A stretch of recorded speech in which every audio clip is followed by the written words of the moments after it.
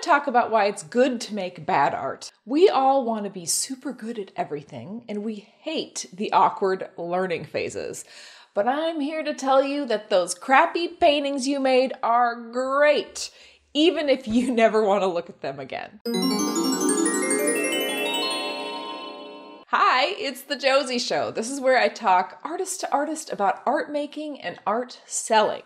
I love to inspire and equip folks to have the courage to put their creative work out into the world at any stage of expertise. And here's the fun truth. You do not have to be good at something to enjoy it for your whole life. You can be, in fact, lousy and still enjoy the heck out of something. There is absolutely no requirement that you have to get good at something. Witness my bowling game, my piano playing, and my dancing. I like all of those things, but I do not excel at any of them. And truth be told, I do not have strong ambitions to improve my bowling score. It occasionally approaches 100, waves at it, and then departs into the gutter. I still like to bowl. Making art can be like that for you. Maintaining a casual art hobby as a regular activity will help you become a well-rounded and happier person. True facts. Your art does not need to be impressive to be valuable. You don't even have to personally like your art if you enjoy the process of making it. The process is the first and possibly only thing that you need to care about. We humans are often kind of get it done people. We want metrics and analysis and a finished product. We want the likes and the fans and being impressive.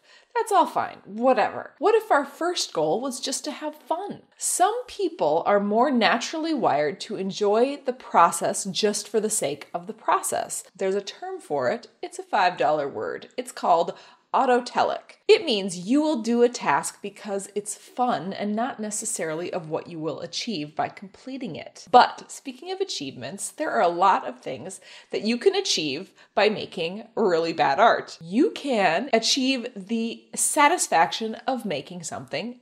Anything. You can get completely addicted to the flow of deep concentration. You can get to explore your creative side and scratch that creative itch that many people have. You can experience the therapeutic effect of making something.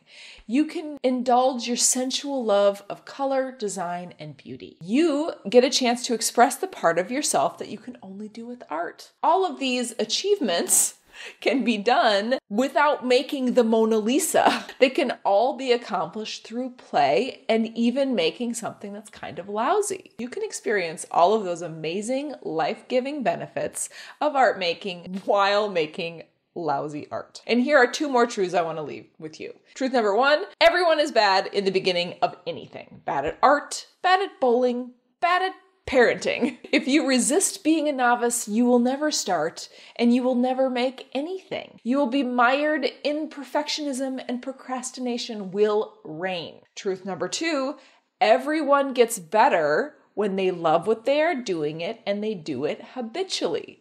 So even though as an artist, making something good is not necessarily required for a thriving studio practice, high quality will eventually flow from an enjoyable art practice and you will get better. What do you do just for fun?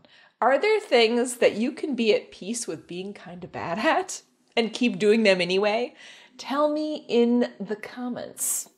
Also, if you're interested in taking it up a notch and selling your art, I've got some stuff for you because I think artists should get paid.